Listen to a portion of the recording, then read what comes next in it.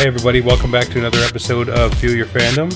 This is kind of our year-end wrap-up episode, so I want to thank you guys for coming back with us and sticking with us this last couple months as we kind of put the ground underneath our feet and figure out what we're doing here. Yeah, of course, my name is Saint.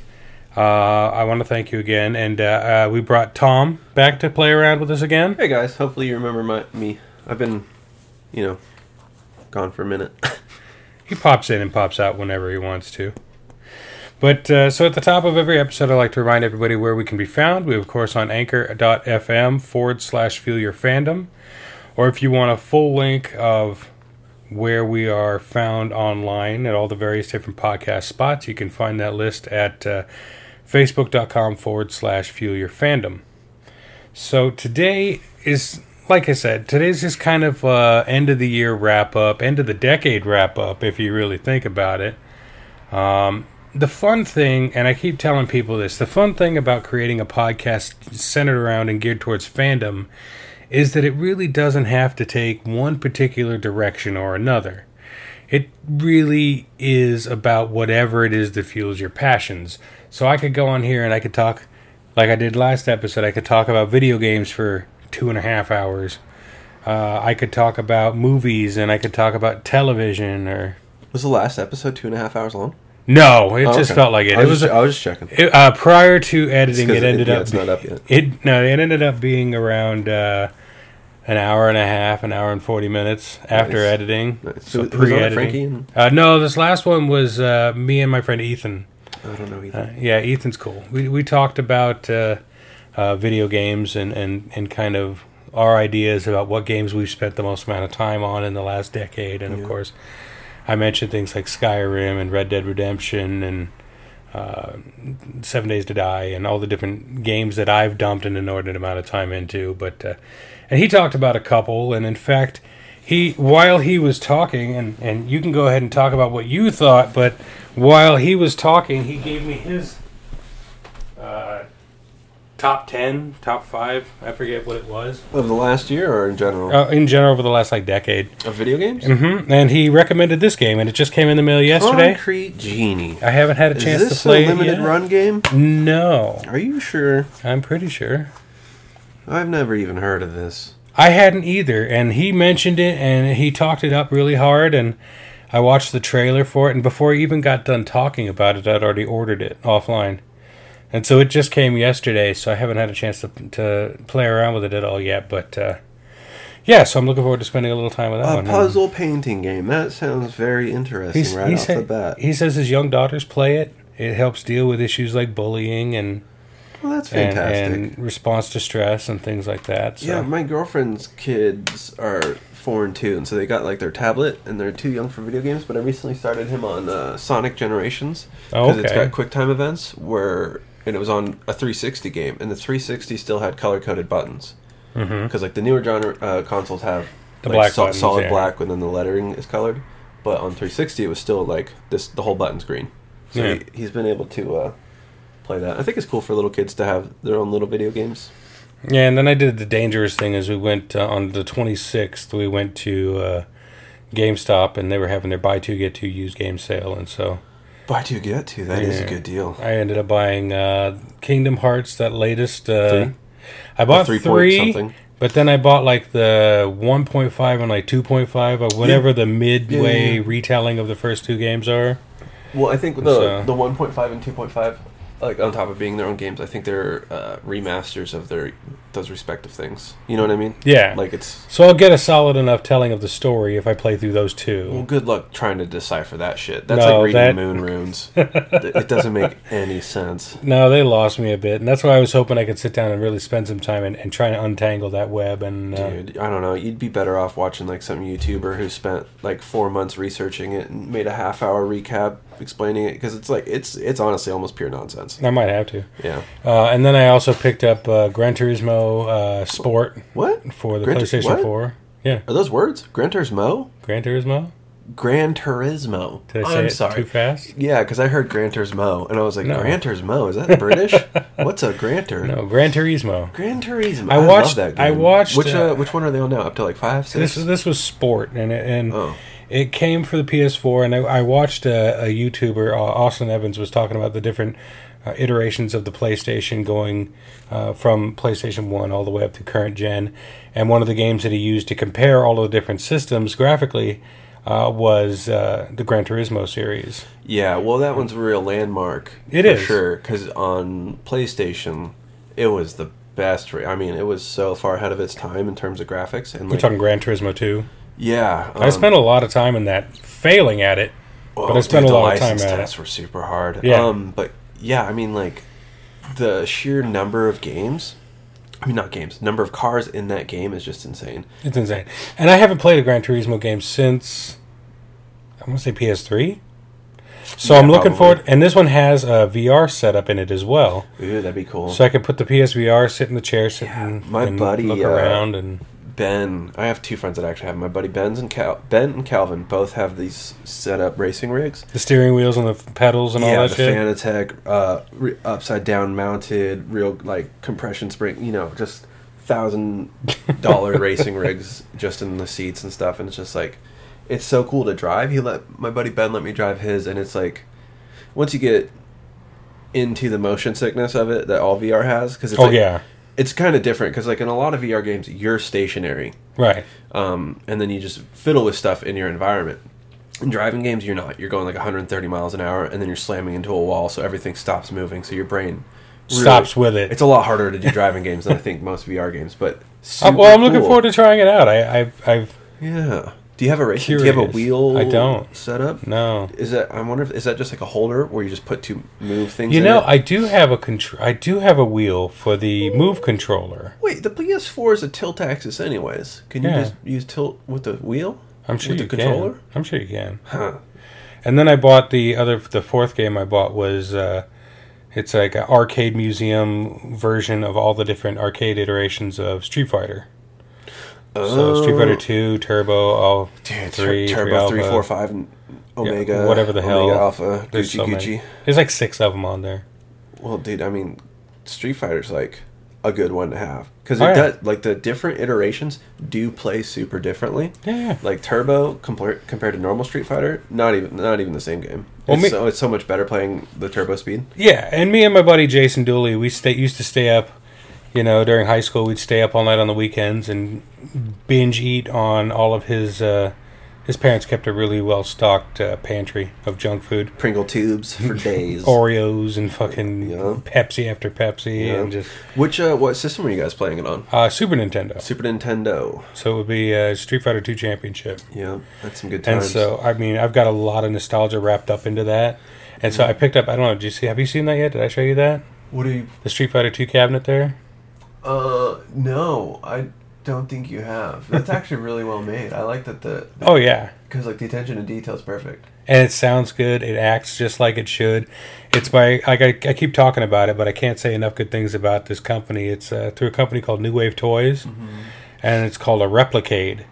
And I sponsored them on a Kickstarter where they recreated Dragon's Lair. One of the most notoriously difficult games to play in the arcade. Yeah, the original QuickTime event. Yeah, for sure. Yeah. With that fantastic Don Bluth animation and everything else. And so I backed them on that, and that one, of course, went within 72 hours. It was fully funded. So I'm looking forward to that. I won't get that till like March. So in order to tide myself over and to get a feel for their quality, I ordered the Street Fighter cabinet, which they had on sale for Black Friday. Is the Dragon's Lair going to be the same size, or is it bigger? Yep. No, they're all right under the 12-inch size. Very cool. So it's really neat. And so like Street Fighter holds a really heavy place in my retro library, even though I suck shit through a tube at it. Oh, who doesn't, though? I remember because, let's see, Christy's husband, Carl, our other brother, our brother-in-law. Mutual brother-in-law. Yeah, our mutual brother-in-law. He was a huge PC gamer when I was a little kid, and he's about 15 years older than I am. So, but he had Street Fighter 2 on PC, and I remember you had to comb through the manual to get like the third word of the fifth paragraph on the 18th page in order to. That was your security system. That was the DRM. Wow. So you actually had to have the manual. You had to have like that manual because I think they also printed them in series where like this batch got this word and this batch got a different word, so you couldn't even use your other friend's manual and stuff. It's kind of funny. I'm pretty sure my dad had that same thing. He had the Leisure Suit Larry games. Yep. So I tried to hack into that so many times because, hey, if I got a chance to see an 8-bit digital boob, why not? You know, oh, man, Jesus Christ. So funny. But never was able to. No, good DRM. I mean, it's a smart way to do it. It guarantees, I don't know, something. At least minimal adherence to the law. Yeah, I mean, at least it's an attempt. It's better than the crap that we have to deal with now that slows down your FPS. Yeah. De novo, that's what it's called. I'm not sure. I don't do much PC gaming. Speaking of which, what were you playing? 7 Days to Die. 7 Days to Die. Are you still into that on the PC? I am, and it's actually improved quite vastly because, I mean, like I told people, and we can talk about video games all day. I don't care. We can talk about whatever we want today, but I was telling someone about the fact that the PS4 and Xbox versions, which I've still got, they stopped production and stopped updating at like version 16. Because Telltale lost the license. Telltale was the one doing the releases for the consoles. Oh, I did not know that. So once Telltale went tits up, then they stopped updating and they refused to sell the license back to the Fun Pimps, who were the company that created it. And so those versions are kind of stuck where they're at. Whereas I was looking at all this stuff online, talking about all the different new updates into 17 and 17.4 and these vastly improving graphical nature, playthrough nature, adding so many different gameplay elements to it, refining the process, which, I mean, legitimately, they could have made it a second game. Yeah. And sold it, and I would have bought it. Yeah. But the fact of the matter is they just kept updating and updating and updating, and so I'm like, all right, I got to get a PC. Yeah, is this your first foray into owning a gaming PC? Yes. I've never built... I mean, that's pretty cool. I've played games on PCs, like back in the old Pentium days and shit like that. Right, well, when you didn't need a gaming PC. Right, when you could just... Everything played on everything, kind of. Floppy disks and all that shit. Yeah. But this is my first time having a Steam account. It's my first time having a computer that is strictly designated for gaming. I really don't do anything else on that. I do a little bit of editing on it when I need to, but... Well, it's really, I mean, nowadays, most computers, I mean, it's cliche to say, but you can do everything on your phones. Yeah. You know, that you can, except for, like, intense gaming. Like, most computers are pretty par, like, even Chromebooks, which are just, like, $150 browsing tool is, like, what do you do besides browsing on the computer? Most people don't do anything. Yeah. Unless it's gaming. I do all my emails on my phone. I do all my work stuff on my phone. Yeah. I mean, you can photo edit in Pixlr in browsers and stuff now anyways, too. So you really don't need a computer for much. Not really. And like I said, I have the Mac over there on the desk that I use just for editing. Yeah. Well, that being said, I have a very expensive gaming computer and laptop. So I'm not, like, trying to say nobody needs computers. I'm just saying. Yeah, but I'm not surprised that... You utilize them for the reasons you bought them. You use them for gaming. So, not as much as I used to. But I just think it's neat that, to 7 Days to Die was such a good game that it finally got you to get a computer. That's pretty cool. No, and it's legitimately the only reason I put the gaming computer together. Right. And I talked to my good friend Emily, and Emily had a bunch of computer parts. She works for a company in the IT department, and she just collects the old computers, I guess, for whatever reason. Oh, and because like corporations will get rid of like super decent stuff because like the last it's an upgrade, they can't do shit with it, so they get rid of it. The last 5 maybe even 8 years worth of stuff, you could still almost all of it you could build a gaming computer out of, as long as it's an Intel i3 or better. Like you're pretty much going to be able to game something on it. And I don't remember what the processor is on it, but it came with a pretty smoking motherboard. It came with a good amount of memory. She gave me 3 to Die. It must be pretty good. She gave me 3 computers because that's a pretty good looking game. One of them was actually just a case, which it had like a power supply. Is that the case? No, that's the third. That's the first case. It was the biggest one, but it was the only one that was able to fit the monster of a motherboard that's in it. It's like an Asus Sabertooth motherboard. Yeah, and it's got a humongous slots. What do you call it? Cooling vents and everything on it. Cool. So I took all of the RAM out of the 2 computers that had it. They were both running 8 gigs of RAM. So now it's running 16 gigs of RAM. Cool. And then the power supply I got out of the second computer, and then the third computer really didn't produce much of anything but some cabling. And then So I got all that in the garage and everything, but cool. I got another motherboard right there. You can see it in there. But then what I did was I went and bought, because the graphic card wasn't up to snuff for playing anything on it. It was like medium at best, graphic-wise. And so I went and bought a used graphic card at Fourth Dimension Computers, which is right up the street from us, and ended up plugging that in. And that got me up to high-quality graphics, but not quite good enough. And then that auction site that's right near where you live that I go to all the time, Sound Auction Service, I went and bought, they had an auction. It was for, I want to say like a 4 gigabyte memory card or video card. Oh. And so I bought that, and the only thing with it was missing the faceplate that goes on the back. Oh. So I plugged that in and zip tied it to the board. Cool. And it works just fine. I'm running everything on ultra high. Wow. And in fact, they just updated the version again to a stable version of 18, and 18 is just so much more. Has there been any games that were on PC that over the years you wish you could have gotten into, and now that you have a gaming PC, you're like, oh, I'm going to try to pick that up? I've thought about it. The only one that's really grabbed my attention so far is Superhot.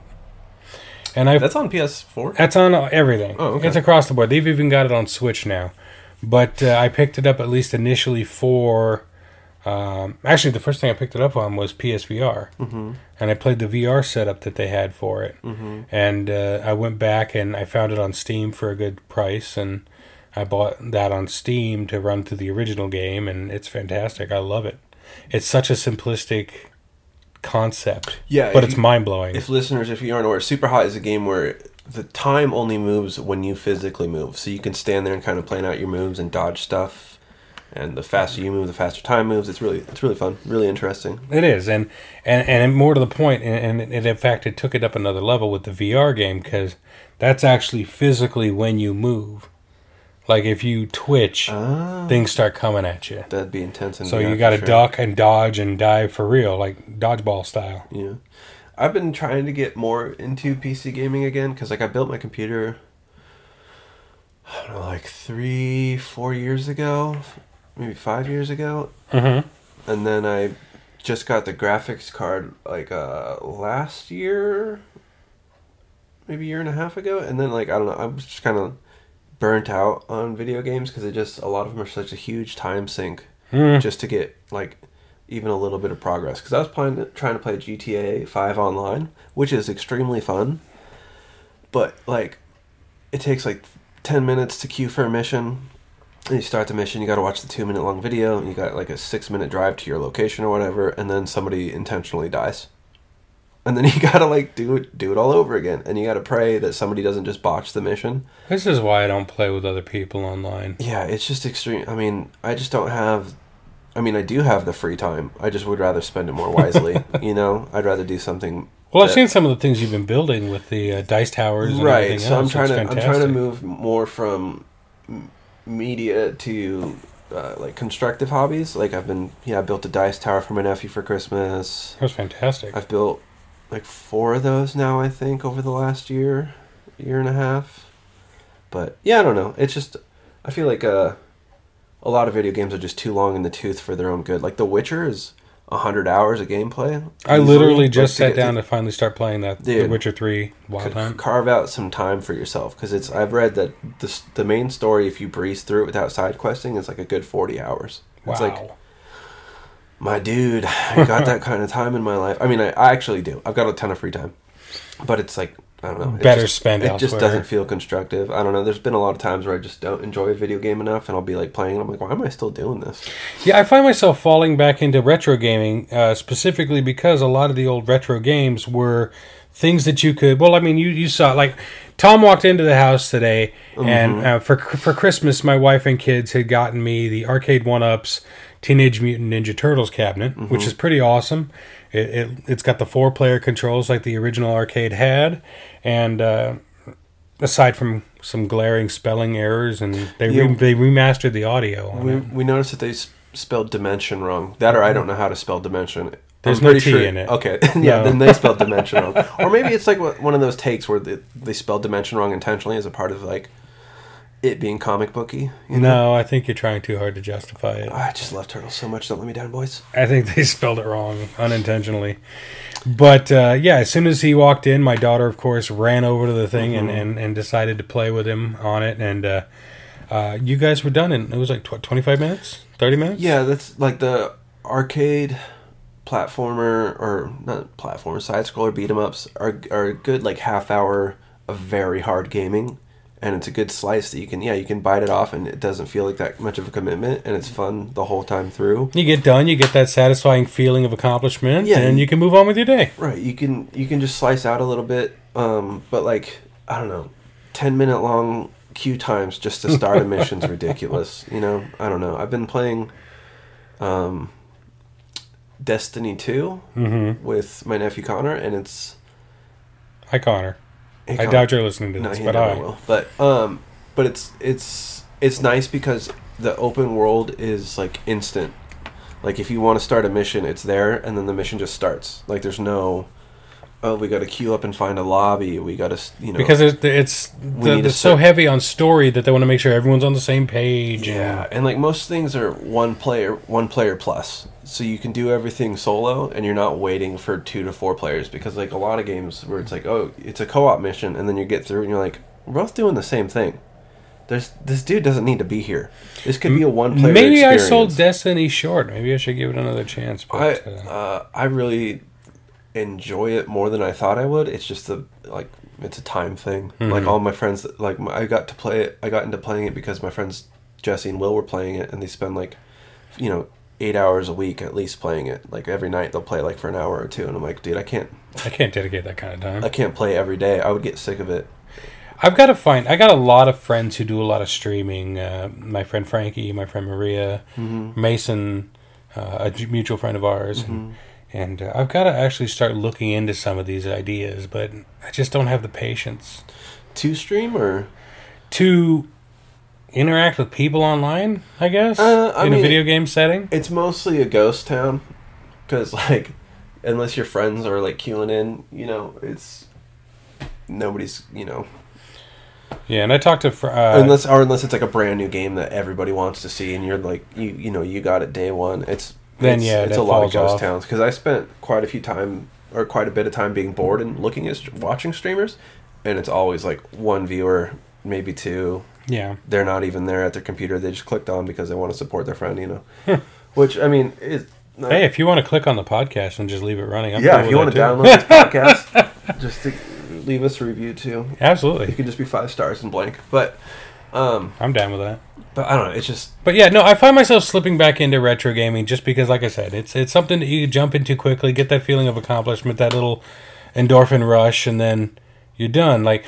If you look over there, I got Bad Dudes, a little tiny Bad Dudes cabinet as well. Those are fun. Well, and a lot of it is the games are so easy and simplistic. Like, you're not going to be getting screwed over, because a lot of games it's like, oh, well, you got to grind out to get the gear, and then you're having fun, or you're only fighting this one type of bad guy because you're on the beginner level, and it's just like, well, I don't want to spend 8 hours to get to the next world. Yeah, how many rats can I kill before I just get tired of it? Right. Well, and my mind went straight to Borderlands. Like, how many of those skag things do I have to shoot? Those little dog things? It's like, Jesus Christ.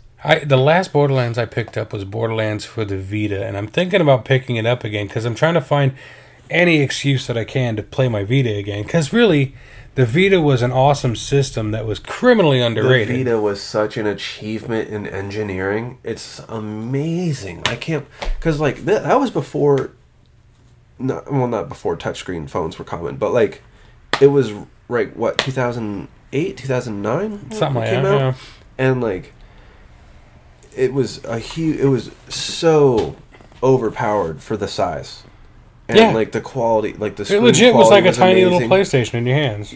Well, like a tiny PlayStation 2. Yeah. Because the PSP was like a PlayStation 1, the PS Vita was like a PlayStation 2, and, you could remote play a PS3 in your house. I think you can actually remote play a PS4 on it now. I think you can at least use it as a second controller, or as a backup controller. I don't know. It's just such an amazing technology. I wish I had got one, but now it's I don't know. They made the same mistake they made with the first one, which is the memory cards being weird.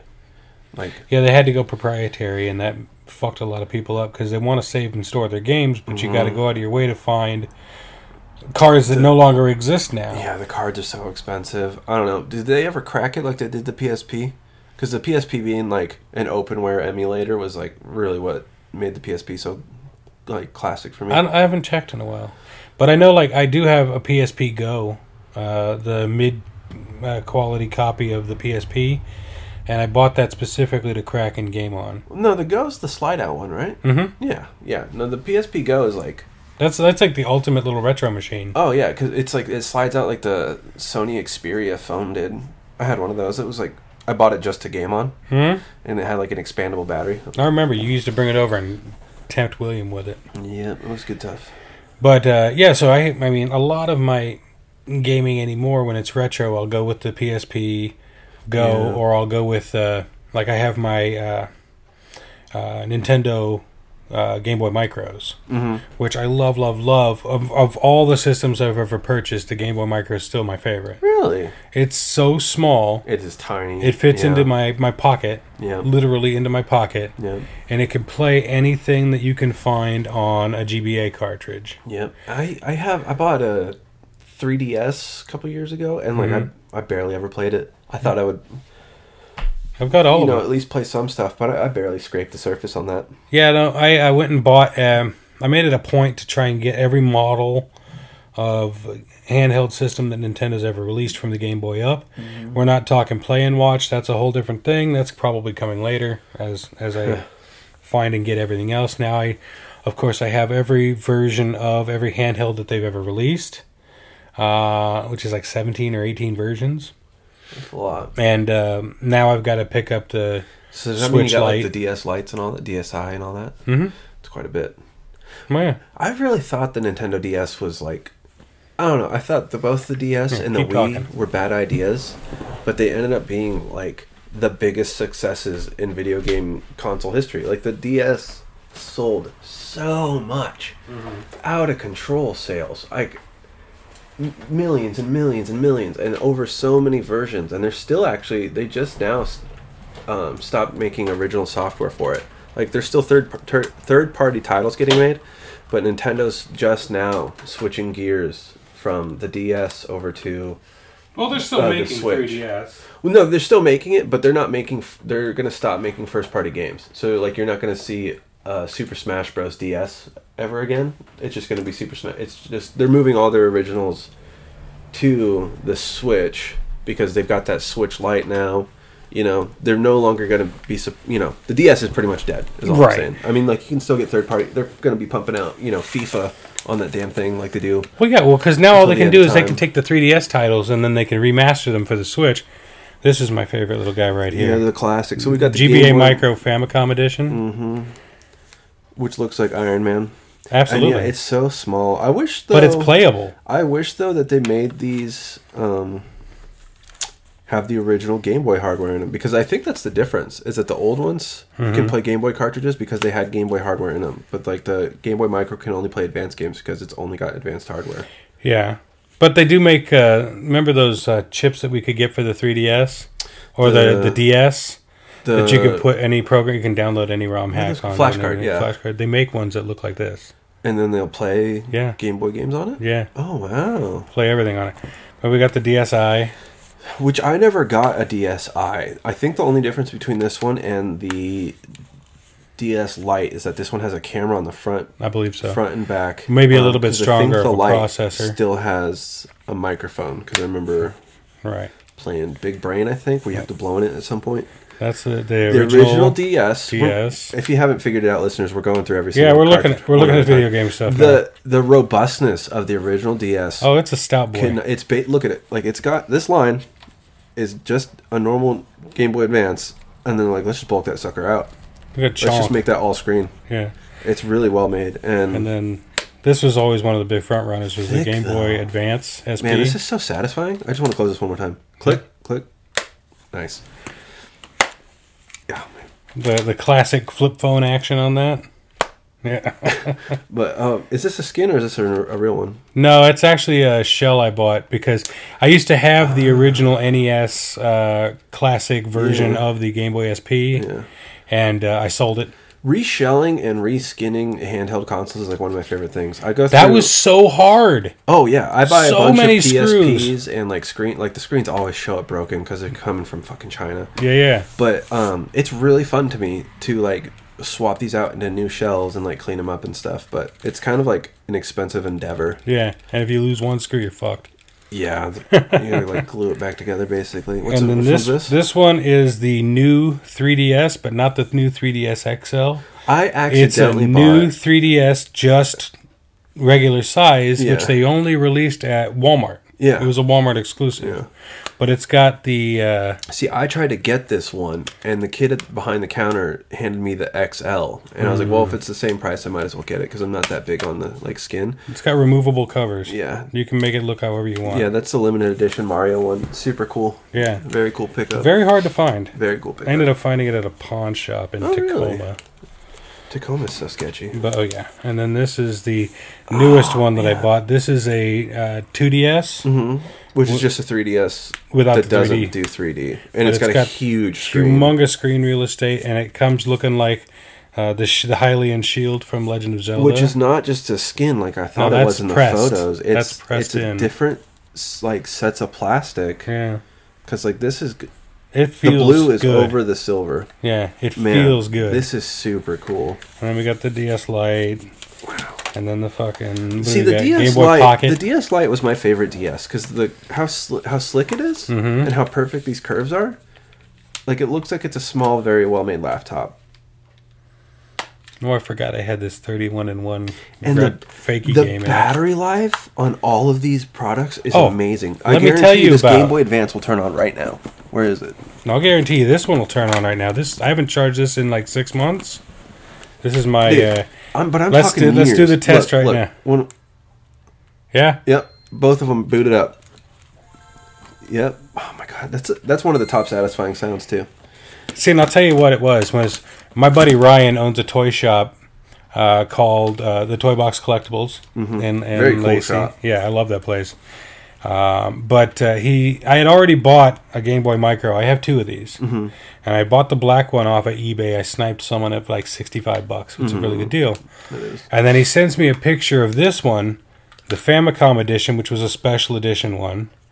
And it was still in the box. That was in the box? In the box, new. You box still have sealed. the box? No. Unfortunately, I got rid of it. I'm not that bad. I'm not that good of a collector.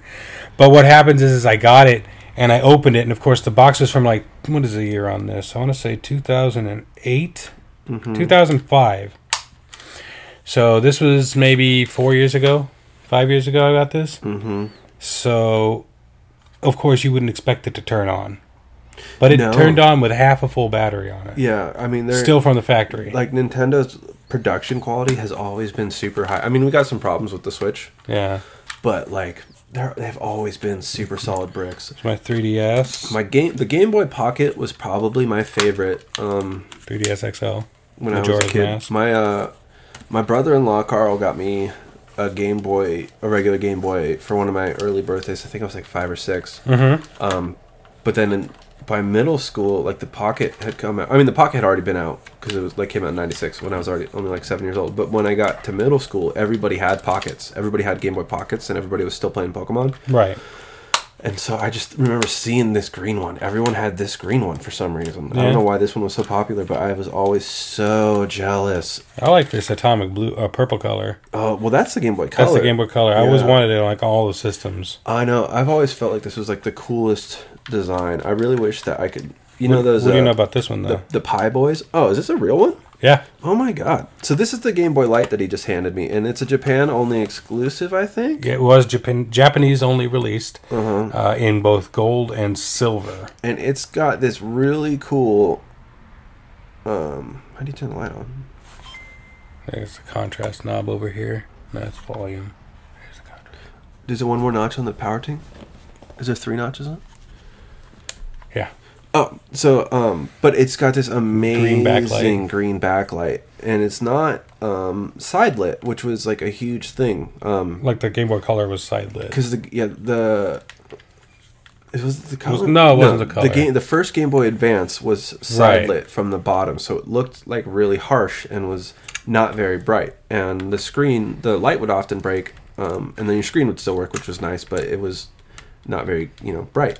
But then the Game Boy Advance 101 had a backlit screen, which made it look like a mini laptop screen. Right. But this Game Boy Light was so far ahead of its time. Like, and I wonder why to play Game Boy at night when you were a kid was God. No, because be chasing the sun when you play that. Japanese kids had it so good. So this came out the same year that the Game Boy Pocket did. Like, so it wasn't like they figured it out later and then rolled it out and then it was like too late. And since Japan seems to stay on Nintendo longer, they only kept it in Japan. They just didn't care about America, about the Game Boy Light. They were like, well, let them just have those big goofy bolt-ons. You mean like this? Yep, we got one of those big goofy bolt-ons with, we all remember the megaphone speakers with like the joystick and the magnifying glass and the light on it so you could play it at night. And see, I got really lucky when I bought this one because I ended up... That's a really cool design. Being able to find one that, for my Game Boy Color, which is Atomic Purple, as I said, I was able to find a kit to go along with the Game Boy Color, which is the battery pack, and the magnifying and the light up and the joystick. Yeah, no, that's actually really adjuster, cool. And it's all in Atomic Purple as well, so it's all very, very matchy. Yeah, I mean, I remember the Atomic Purple came out before the Mac stuff came out. Remember how Mac went with all the clear... Oh yeah, the iMacs. But, oh man, such a hot look. I love that clear plastic bullcrap from the 90s. So it looks like we spent this first break just talking about video game consoles and stuff like that, which I'm okay with. That's kind of my jam. We totally didn't even... we were like, we got distracted. I was just like, fuck that, video games. We got distracted by retro tech.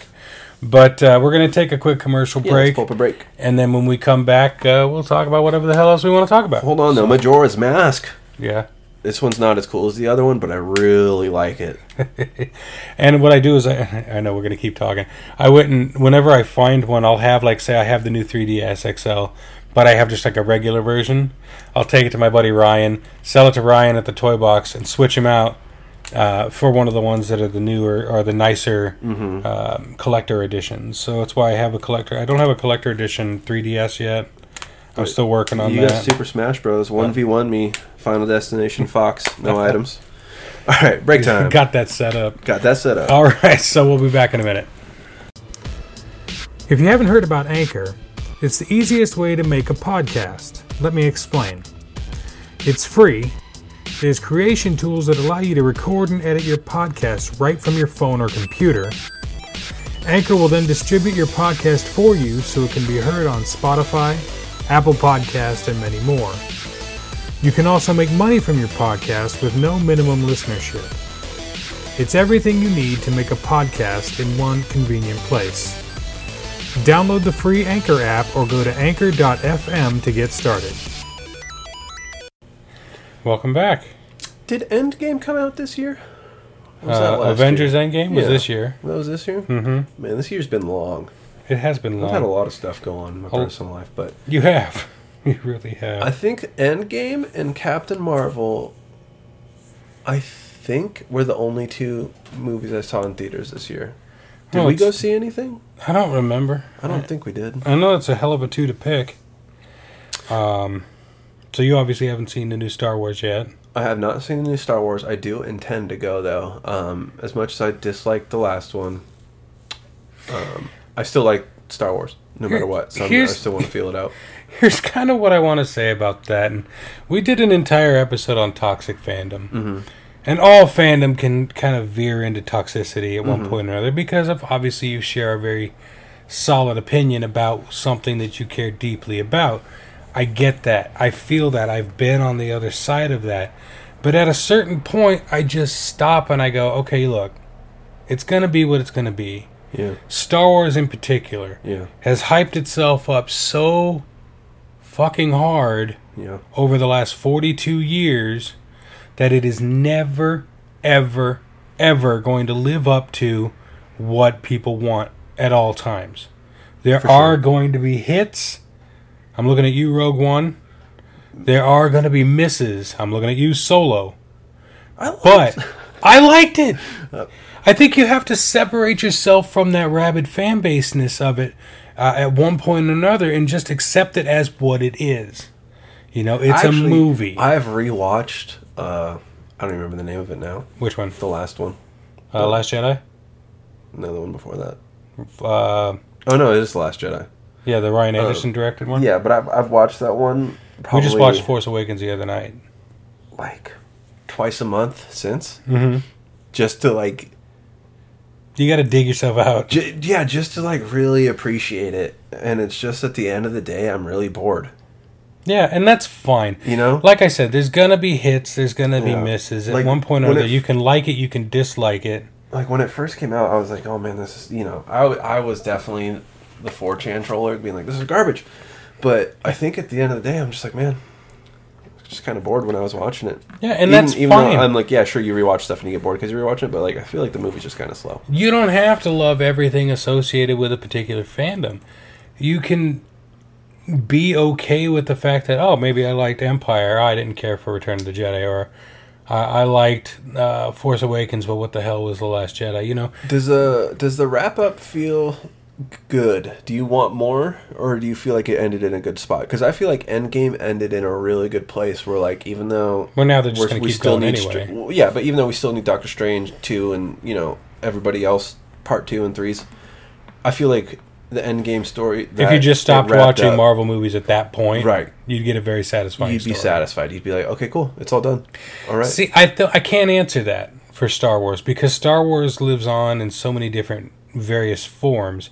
We're always going to have like the extended universe books, whether you liked them, whether you hated them. Yeah, they brought us different moments that are now not canon. Yeah, but did it wrap up the Skywalker franchise? As far as the Skywalker set goes, is it wrapped?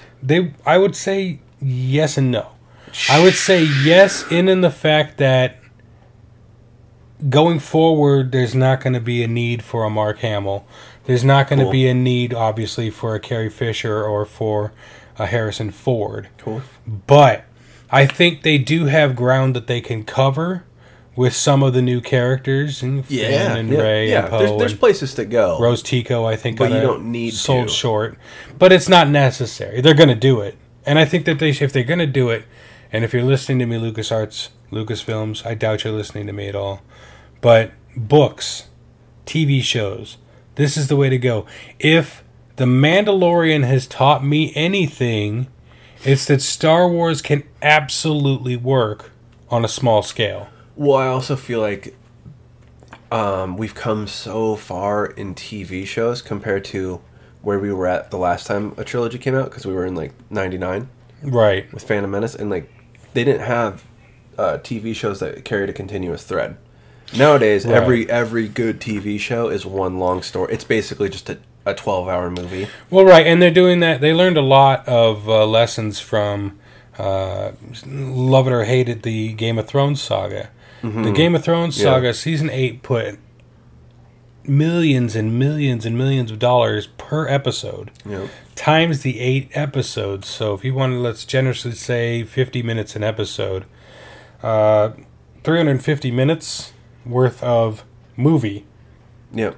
Which, unless you're Scorsese doing The Irishman, have you watched that yet? No, but I've heard it's good. The only thing I saw at all about it was that everybody, or like half the people that started it, don't finish it because it's just too long.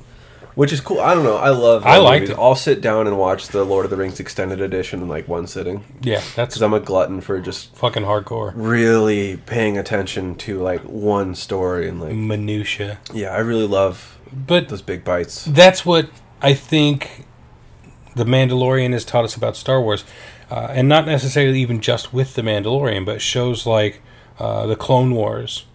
What we got with the Clone Wars as an animated series was far more reaching and far more epic than it had any right to be. And then following that, Star Wars Rebels really kind of took that ball that started with Clone Wars and fucking ran with it. Well, I think that we've also realized that things either need more time or they need smaller scale. Because like the scope of a trilogy, when it's got so many characters and so many things happening, is like it's hard to cover that much ground or you're trying to make a lot out of a little. Like, you could be The Hobbit, where you have 3 movies when you should have only had 1. Yeah. Or like what I've heard from this newest Star Wars trilogy is that The Force Awakens was a full movie, and then The Last Jedi should have been the end of The Force Awakens. And then this movie, the newest Rise of Skywalker should have been 2 movies because it's got so much happening. Do you think that's accurate?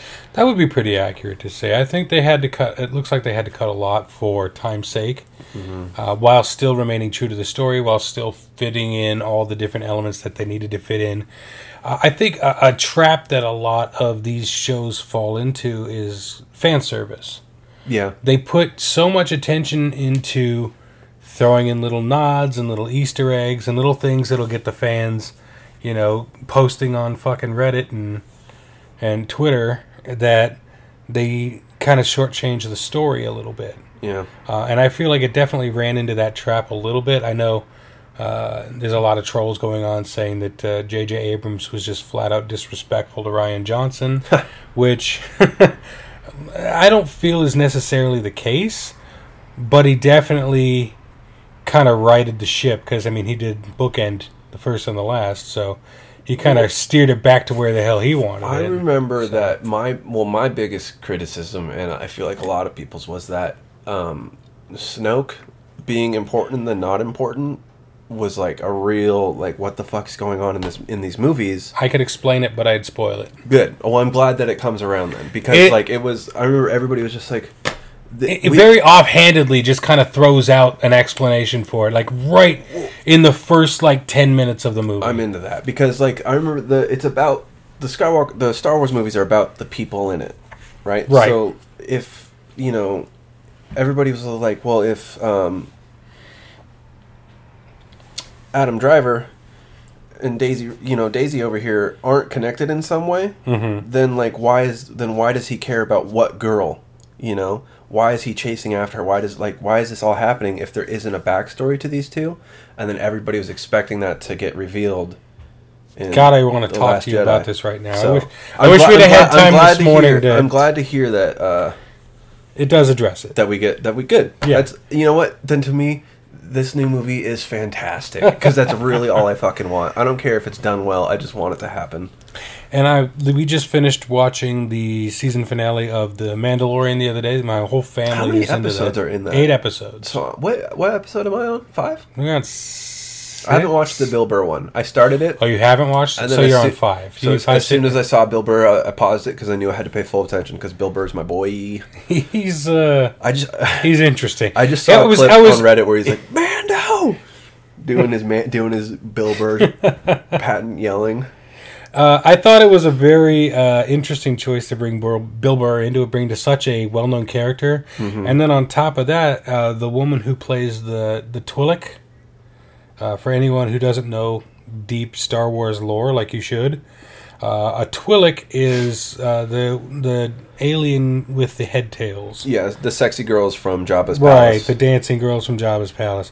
But they had a lot of star power in that episode alone. It's called The Prisoner. You got your Mark Boone Jr., who's best known as Bobby Elvis from Sons of Anarchy. Oh, shit. That's where I knew that dude from? You got Bill Burr. You got Natalia Tina, who played the Twi'lek Xian. And in fact, she is Harry Potter royalty for playing Nymphadora Tonks in the Harry Potter movies. Because I was sitting there going, she sounds familiar. Where do I know this chick from? And I IMDb'd her while we were watching. I'm like, son of a bitch, it's her. She didn't get much screen time in the Harry Potter movies either. No, not as much as she would have had in the books. And then we got Clancy Brown, who everyone knows is Mr. Krabs. As bad Leroy Brown. And then Richard SpongeBob me boy. Richard Ayoade, who's from the IT. I forget, what's that show? IT? Yeah, the IT, isn't it? Is it just called the IT? The IT crowd. IT crowd, yeah. He plays a droid named Zero in the show. So, I mean, lots of really high-power stars in there. I do feel like that's kind of one of those things, though, where it is a little bit too much fan service, where it's like, it's just a lot of huge names where you're just like, why do I know these people? I know these guys from other things, and I feel like Star Wars was always really good at having no names that you didn't really. Well, and that's the thing is when it's happening in The Mandalorian, we've got your Pedro Pascal, you've got your Carl Weathers, Ming-Na Wen, Carl Weathers. God, he's so cool though. He is cool as shit. Not like Billy D. Williams cool, but he's definitely still got that Apollo Creed swagger to him a little bit. But you can have these. I don't want to say A-level stars or B-level stars. I don't know what level anyone's on anymore. They're household names. Right. And you can have them in this show like The Mandalorian, and it gives The Mandalorian a bit more credibility. Yeah. But it doesn't really distract from it. You're like, oh, fuck, that's Apollo Creed. And then you're able to move on and go, okay. It's like, oh, fuck, that little alien guy, the little Ugnaught, he's played by Nick Nolte. That's cool to know. I feel like the stakes are a lot lower in a TV show, because you could have Jake and Gary Busey show up and I wouldn't bat an eye. But if they showed up in a Star Wars movie, I'd be like, fuck, this movie's awful. It's got Jake and Gary. It's got both Buseys. I mean, if it was just Jake, I would love it. But as soon as you bring Gary on, I'm out the door. But I don't know. It's just those kind of cute nods and those kind of like fan baby Yodas is cool in a show. Mm-hmm. But like a movie, it wouldn't so much carry higher a movie. Stakes. I guess, wouldn't carry it. But and here's kind of the thing that I've been talking about, if you want to call it, since the beginning of this podcast, is where television succeeds and movies fail, or where movies succeed and television fails. Specifically with like the DC universe or the Marvel Cinematic Universe, where, like for instance, where DC falls flat on their face, it seems to be trying to build this connected universe. Like the Marvel Universe has got. They just don't have the right mindset to do it. They've got the characters that they could do it with. Yeah, they've got their wallet first. That's proven by the DC TV shows. Yeah. The CW superhero shows, whether you love them or hate them, are pretty perfectly intertwined. They create their own little television universe. Mm-hmm. And they're able to do crossovers like this year's Crisis on Infinite Earths, because they've got such an established base of TV shows to work off of, and they all seem to play well in each other's pools. Yeah, I mean, it's really hard to put a franchise joining mega movie and then also have one of your characters' origin stories be in it, like they did with what's his name, the cyber dude, the black guy, Cyborg. Yeah, it's like you're gonna have an origin story in the middle of your movie. Yeah. Come on. They sold him short. They sold him short for sure. Yeah. It's just they should have just not given him an origin story. They should have just had him be a dude that showed up. Just magical cyborg. Right, he was already there. He was over in Metropolis doing big city things or whatever. But again, and it's like MCU had a hard time jiving with their television counterparts, to the point where they've now separated them again.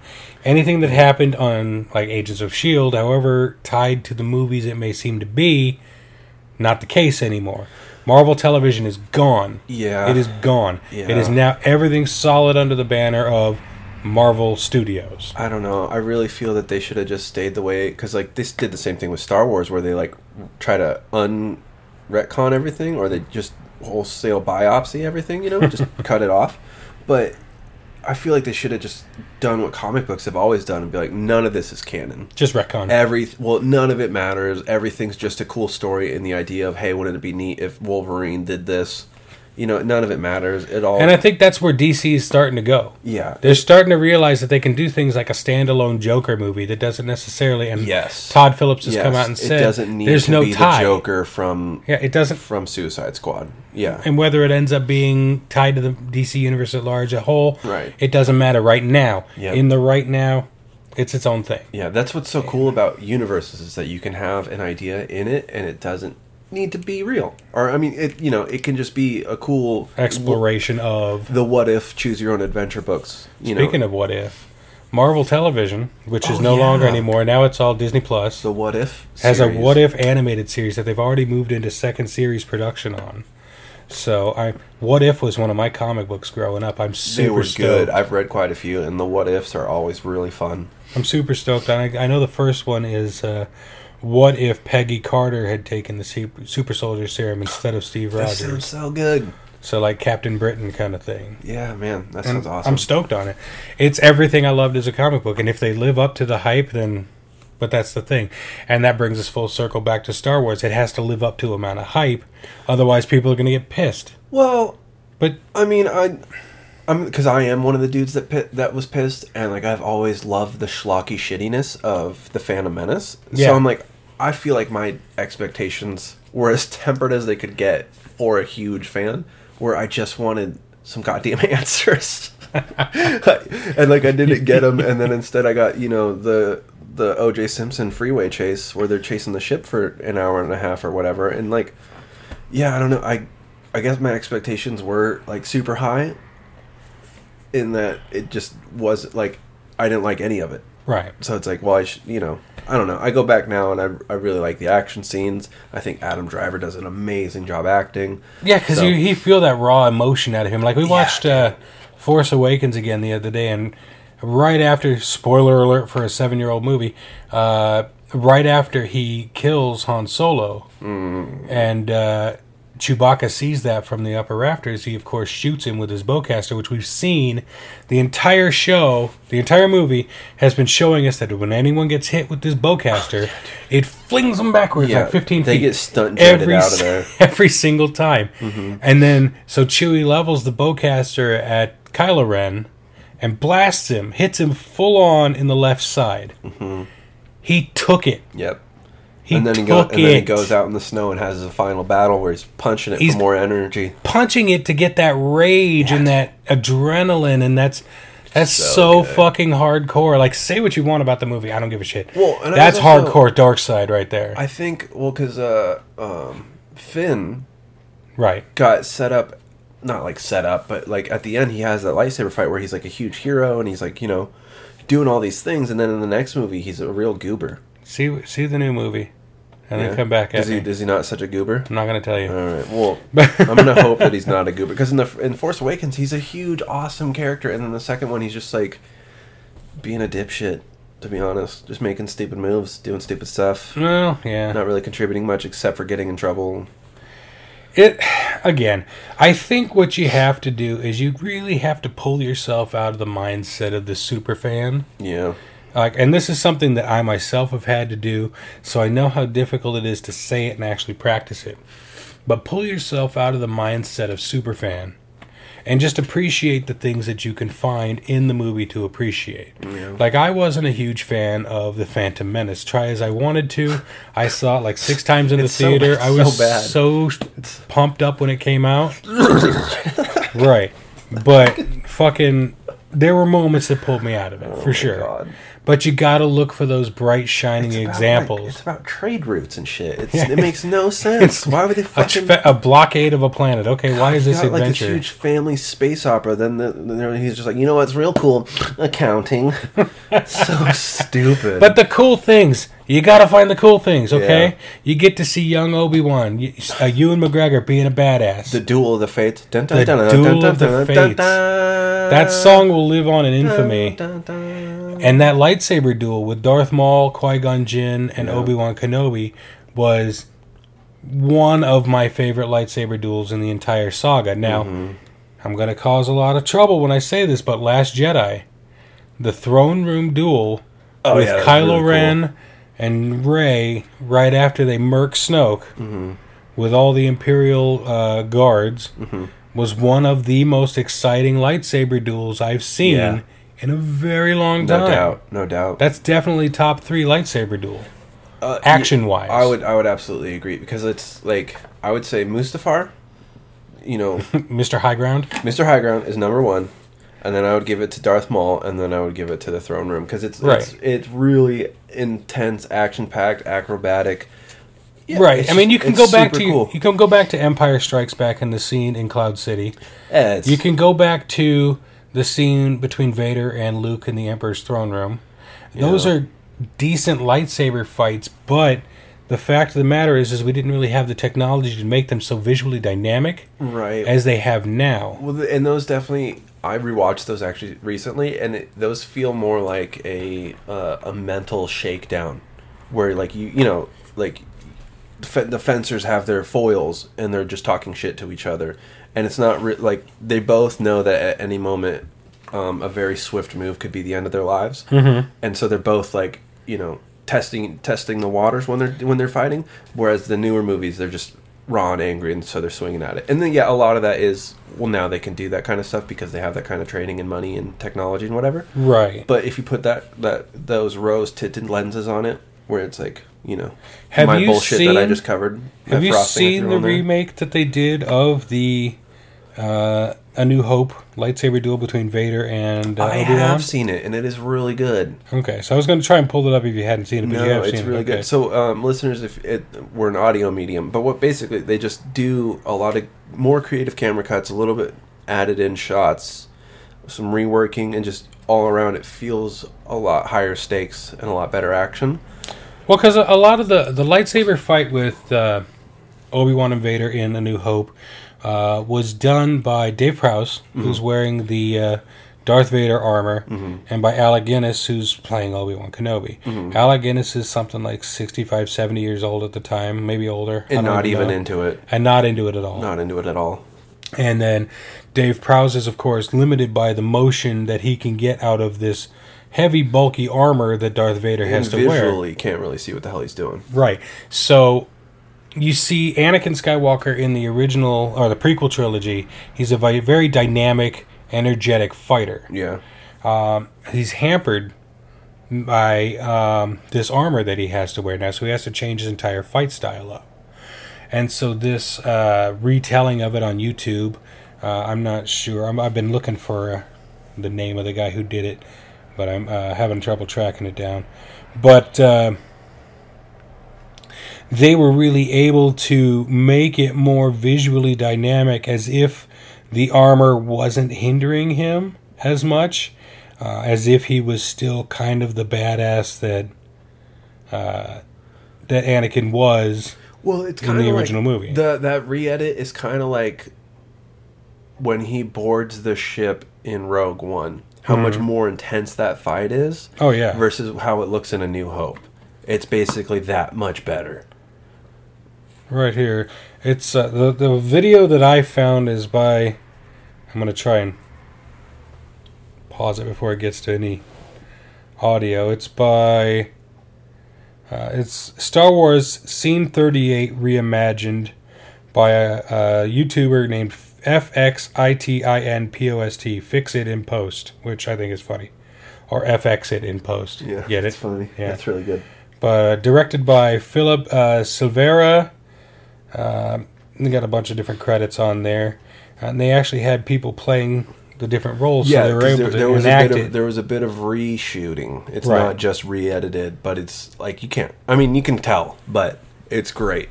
I would highly recommend you get on your Google machines, wherever you are, and look this one up and watch it right now, because it's super cool. It's fantastic, and it's just called Star Wars SC 38 Reimagined. Star Wars Scene 38 Reimagined. And it's just that little bit of tweaking has so... Have you seen the edit where they give like PTSD flashbacks to Obi-Wan when he's telling Luke about his father? Oh man, I'll look that one up. It is so good because he's like, oh, I knew your father. We fought together in the Clone Wars, and then like does these dramatic flashbacks, and he's all like looking depressed and like gazing off, that 1,000-yard stare that Alec Guinness has. it's the I'd rather be anywhere but here stare. Right, the I'm not getting paid enough to be in the desert in Africa look. But it's super good. I'm just saying, people need to find the positives in whatever they're dealing with. If you call yourself a Star Wars fan, if you call yourself a Game of Thrones fan, if you call yourself a Legend of Zelda fan, if you call yourself a fan of whichever form of media that you're intaking, and you're going into a new project of that medium, take it with a grain of salt. Yeah. I've really fought with that for years. It's been really hard for me to understand that not everything's going to be the way I want it to be. Yeah. Once they flushed all of the canon that I knew was true from the books and opened up the world again, I knew there was going to be some decisions that I wouldn't agree with. Yeah. There was going to be some decisions that would piss me off, like the Mara Jade being gone. Mara Jade was, of course, Luke Skywalker's wife in the canon novels. Yep. Before they were decanonized. Yep. They had a son named Ben, which they think they took and used for Ben Solo. Right. Han and Leia had 3 kids, all Force sensitive, all Jedi: Anakin, Jaina, and Jacen. Anakin fell, dead, didn't fall to the dark side, died. Jacen fell to the dark side and became a new Sith Lord, Darth Caedus. Jaina became the quote-unquote Sword of the Jedi. She became kind of their lead kind of warrior to combat her brother, which I thought was fantastic. But once they excised all of that from the record, I knew for a fact that I would never see that. Yeah. So you have to restart your expectations all over again. And if you go into these movies as one of those actually geeks that is looking for things to get pissed off about, yeah, you're just going to live perpetually pissed instead of catching some really cool things that they've been able to do with these movies and these TV shows. That's true. I mean, because like the first time I watched it, I was sitting around waiting the whole time to be like, when are the Knights of Ren going to show up? Because to me, in my mind, that was like the next part of the story. But since I've watched it like 40 times since then, now I'm just like, oh, this throne room duel is pretty sick. Yeah. I'm like, the Jedi ghost jutsu at the end that Luke pulls is actually pretty cool. At first, I was all butthurt about it, but I was like, okay. I mean, you mean his VR battle with his Kylo Ren? The VR battle that takes the last of his life. I was like, this dude could have just flown here and done this in person, but that wouldn't have worked because he would have gotten shot down. You know, he had to do his Jedi ghost bullshit. He had to break Ben. Right, he had to breaking Benjamin. So cold. In a world so cold. God damn it. But, yeah, I don't know. It's the more, like, even if though I didn't like it, I've come to appreciate it. Right. I've come to not think that it's just this pile of missteps and fuck-ups. Like, it's good. Right. It's not what I wanted, but it's good. And I feel like we're going to enter that realm with the Marvel Cinematic Universe now that the Avengers major event is gone and passed. Yeah. We're getting a lot of material soon that's going to be outside of that scope. Yeah. With the WandaVision TV show, the Hawkeye TV show. It's going to be a lot of measuring Falcon stick. and the Winter Soldier. This isn't as good as Gen 1 or right. And Phase 1. There's always going to be that this isn't as good as blank. Yeah. That's such a poisonous well. Mm-hmm. You know? Go into it with the new glasses. Go into it going, okay, well, that was cool. Now let's see what they can do with this. That's how I went into The Mandalorian. Right. Because I'm like, all right, so we got Disney TVs taking over Star Wars, okay. Yeah. But once I saw some of the names attached to it, I'm like, okay, we got Dave Filoni from Rebels and Clone Wars. Mm-hmm. You got Jon Favreau, who can literally do no wrong at this point. Fucker brought us Elf because he wanted a Christmas movie. Yeah. He brought us Iron Man because he wanted a superhero movie. He's wild. And my personal favorite, Chef, which if you like to cook... I still haven't watched that one. Oh, man. It is such a fucking love letter to cooking. It's always recommended to me on Netflix. Like, it pops up first. Dude, watch it. Anything. Take 2 hours. You will come out of that movie so fucking hungry. I swear to God. I made the actual Cubanos that they made from his recipe. Oh, yeah. So fucking good. So good. Speaking of Netflix, I watched The Witcher recently. Okay. All except for the last episode. And, like... I remember that from reading online that the author of the original book series didn't really like the video games, okay, because he's not a video game person, and right, like he just wanted the money for the rights. And then when the games got big, he didn't get any more dividends because that wasn't the contract. You know, he wasn't getting like royalties off of it, or right? However that would be worked out. And so you just kind of shit all over the games. But then, from what I understand, is like the books didn't really have that much about Geralt and The Witcher anyways. Like, they were a anthology series, and his stories were just like 2 or 3 in a series of like 25 different stories. And so they're like, well, the video games are hundreds of hours worth of content. I think that like more character creation went on in the video games than in the original book. Mm-hmm. But then the show comes along and it's super good. And it's cool to see like something that wasn't very big get a ton of life breathed into it and like turned into something better by other creators, because like you see that kind of happen in a lot of things where it like starts off as something small, and then it gets picked up in another medium and becomes huge. Like The Mask, the Jim Carrey movie. Originally, nobody read that damn comic book. I flipped through it a little bit. Yeah. Same thing with Men in Black. Yeah. Those like there's a bunch of like weird comic book properties. The Crow. Yeah, that were nothing. That were nobody cared about, or maybe, it had a small following because comic books were a investment at the time that a bunch of these things that I'm referring to were happening. But like the movie imagination is what like got it a cartoon show, which is what got it like a product line, which is like why we still know The Mask, and which is why Jim Carrey is like one of the biggest comedy actors that ever was. I believe you mean Dr. Robotnik. Dr. Robotnik. It's just weird seeing like something small and good turned into something huge and great by the power of other people's like creativity. Well, I've always been a huge fan of, the underdogs, the small properties that do good, things like that. So my friend Jim was talking to me about The Witcher, and so I started picking it up, and I've barely gotten out of the first mission, so I can't really weigh in too much on that. But I do plan on watching the television show.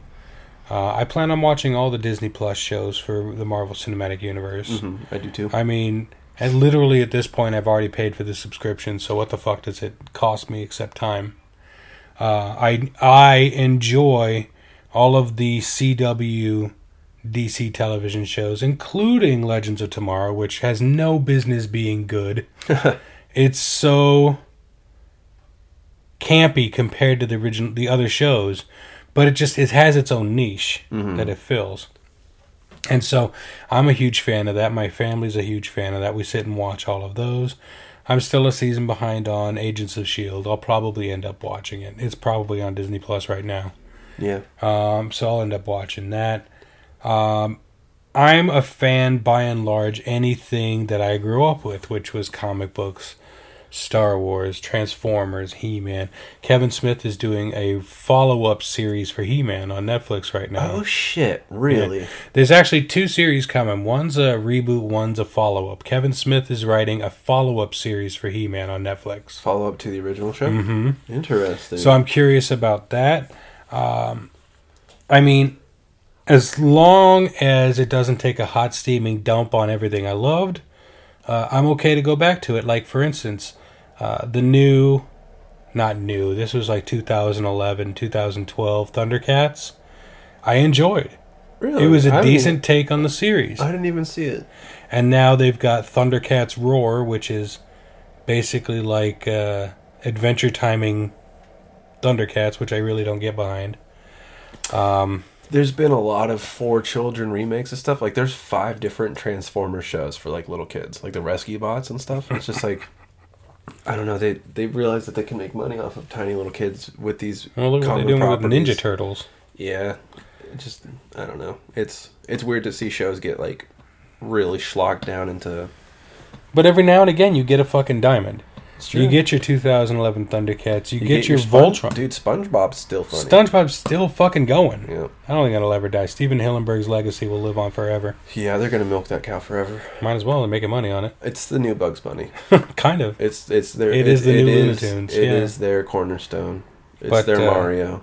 But yeah, I mean, they're bringing out Sonic the Hedgehog as a movie, which I really actually want to see it. I kind of do now, especially since they put the work into it. The VFX trailer for it, because they shut that studio down. Do you know that? No, I didn't. But usually I don't watch trailers, and the VFX makes me want to see it. But they shut that studio down. Yeah, right after they released that successful trailer, going, "Hey, look what we did! We fixed it." Then they shut that entire studio down. Well, yeah, fuck them. I'm still though. I'm sure they were like, "Hey, that was a lot of missteps, and we should not have spent a couple $1 million to fix that fuck up." Yeah, I'm interested in it, but like I said, Thundercats, He-Man, Transformers. Yeah. But yeah, I've been really hitting that home a lot, and I mean, I don't mean to beat a dead horse, but you've got to be able to take everything with a grain of salt, find something you can like in that reimagining. Yeah. Because it's not for you. Yeah. It's not made for Thomas. Yeah. It's not made for Kevin. Yeah. It's not made for any one particular person who's bitching about it online or making a fuss about it.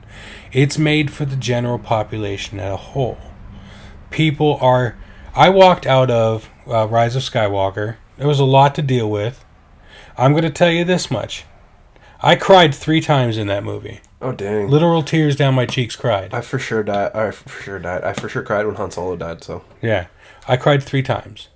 And I actually let out an audible cheer in a theater full of people at one point. Fuck yeah. Yeah, I think... I don't think I said fuck yeah. I think I said, oh, yeah. Yeah. But I walked out of that theater, and I went to the bathroom because I had my jug of tea during the movie, and so I had to pee. And so as I'm going into the bathroom, I hear this little kid who must have been like 6 or 7, a little younger than my daughter, talking to the person that brought them to the movie. And she's just like, oh my God, that was so amazing. The Skywalkers were amazing. And I know what she's talking about. I can't really say about it. I don't want to spoil anything. But you know what? That kind of unbridled joy and passion reminds me of what it was to like these things as a kid. Yeah. And it makes me hopeful because this kid doesn't care about all the baggage that goes along with it. Maybe they will later on when they get involved with the rest of it. Who gives a shit? Right. In that one moment, that one instance, it was pure. Yep. And that's what I think we all need to come back to because, again, it's not made for me. It's not made for you. It's made for everyone. Yep. And just like you're not going to like every dish that's ever prepared, you're not going to like every food or every drink that's presented to you. Dude, almond gravy chicken's whack. Isn't that what they served at Southpaw? Yeah. Yeah, I remember that. Just joking. No. My wife, your sister, she was really into that shit. So is my mom. I don't know. Kind of gross. It's salty gravy chicken. I don't know. But it's not going to be for everybody. You need to be able to find something you're like, okay, well, so maybe I didn't like The Last Jedi. Mm-hmm. But there's definitely things in there I can take away from it. Yeah, absolutely. That throne room battle. Yeah. Fucking Kylo Ren getting so pissed off that he smashes his helmet. You really just got to be glad. Yeah, appreciate the good parts and appreciate what you got. Like the set design. Ooh, Mamma Mia, that's some good fucking set design. You know what I just found out the other day? And this is a little nerdy Star Wars trivia. Did you play The Force Awakens or the Fallen Order yet? Jedi? No. Yeah. Or Fallen Order, no. But you've seen like Clone Wars and all that shit? Yeah. Do you remember the planet Ilum? No. It's a special, like, hollowed ground planet where the Jedi go to collect their kyber crystals that power their lightsabers. Okay? It's sacred ground. Where do you think they built Starkiller Base? There, I guess. Starkiller Base was Ilum. It was Ilum? It was Ilum. They turned it into Starkiller Base? Uh-huh. That's pretty cool. I found that shit out. I got confirmed through one of the Twitters of someone who wrote the movie and everything like that. And it blew my fucking mind. It's like, oh shit, so that's how they were able to generate that much power is they focused it through the natural kyber crystal on the planet. It makes me like Starkiller Base a lot more. That's why we went back and watched The Force Awakens again. Yeah, I might watch that tonight. And it's just, it was sad because it's Jedi holy ground and they turned it into a goddamn Death Star. They literally just poop. Anyways, so that's neither here nor there. Again, I guess if you have to take anything away from this half of the conversation, I would say definitely be more open-minded to the things that you're being presented. You don't have to like everything. You don't have to like every superhero movie coming down the pike. You don't have to like every Star Wars movie coming down the pike. If you don't want to see it for whatever reason, don't go see it. But don't shit on someone else because they want to see it. Don't shit on someone else because they actually derived enjoyment from something that you're too stubborn or pig-headed or they probably just have better taste than you. I mean, maybe. Yep. You're probably the garbage one here. Yeah, maybe. I wouldn't necessarily say you're not. I've seen some fans, quote-unquote fans online, that their attitudes are so disgusting to me that just... That they walk out of movies? Yeah. Patrick. But before we wrap, I do have one spoiler question that I would like spoiled about this new movie. Okay, hit me. I'll decide whether or not I'm going to answer it based on the question. Is there pod racing? No. Then it's fucking garbage. All right, that's all. That's all. I think we're good here. No. I think we see why you liked episode 1. The pod racing and Duel of the Fates was kind of dope. I didn't mind the pod racing. Mm-hmm. But, I mean, again, the world is kind of opening up in the fact that the amount of media that we're being able to ingest on a daily basis, either through television or through our streaming services or through our movie experiences or through our video game services. I mean, we have this vast world of media that is just now starting to broaden even further because of focused things like Netflix and whoever they end up with, and Disney with their Star Wars and Marvel. And I mean, we're able to get a lot more, throw shit at the wall and see what sticks. Yeah. So I think it's really kind of up to us to be able to sort through and deal with this new input in a way that we're maybe not equipped to deal with. Because if you think about it, back in the day, they had 3 channels. Of course, Johnny Carson had those numbers. Yeah. There's nothing else to watch. Yeah. There's nothing else to do. You could read a book. Right. Which, fine, read a book. I love reading books. But now that we have such a broad scope of things we can enjoy, try to find joy in it. Yeah. That's all I'm saying. What does it cost you to just sit there and go, oh, okay, Rise of Skywalker didn't meet all of my expectations. Yeah. But I did like this. Yeah. I did like this. Right. You know? And just dwell in the happy. Don't go online and try and spit bile. Fuck that. I mean, the world is so full of hate and drudgery and anxiety and stress, and I mean, right. What is it good to propagate that? What does it do to propagate that as opposed to finding the good in things? Yeah. You know, maybe I didn't like everything on the new Five Finger Death Punch album, which I didn't. Did you like the new Tool album? I've only skimmed around with it. I haven't listened to it at all, which is surprising for me because, like, Tool was, like, huge for me in high school and, like, right after, and I haven't touched it at all. Right, and me being in a Tool tribute band for 5 years, I mean, it was huge to me, too. That's what I figured. But I'm able to dabble with it and kind of float in and out of it. And yeah, and that's another thing is, like, I have been a huge Star Wars fan my whole life. Mm-hmm. And, like, the last movie, me and my hang-ups have not deterred me anymore from seeing this newest movie, but as, like, a person, I just don't go seek stuff out as much as I used to, like movies and stuff. I'm always waiting for it to hit Netflix, or I'm always like, I'll just watch it later. Like, I don't know. There's nothing that's like hot on the iron that I'm dying to see lately, and I think that's just kind of become a personal thing. Well, I mean, and we've only got 24 hours in a day. Yeah, we still got to sleep. We still got to eat. We still got to work. Most of us. Mm-hmm. Adulting does take up quite a lot of time. Mm. So it is rather pick and choose with this vast glut of incoming data what we choose to put into our heads. And home TVs are so nice now. Yeah. My 4K TV, it's like, why go to the theater? You can make your own popcorn and it costs you far less. Dude, it's never as good, though. Never as good. Oh, so good. But I guess if we had to take a message from this, we talked about retro video gaming. We talked about regular video gaming. We've talked about movies and we've talked about TV and all this.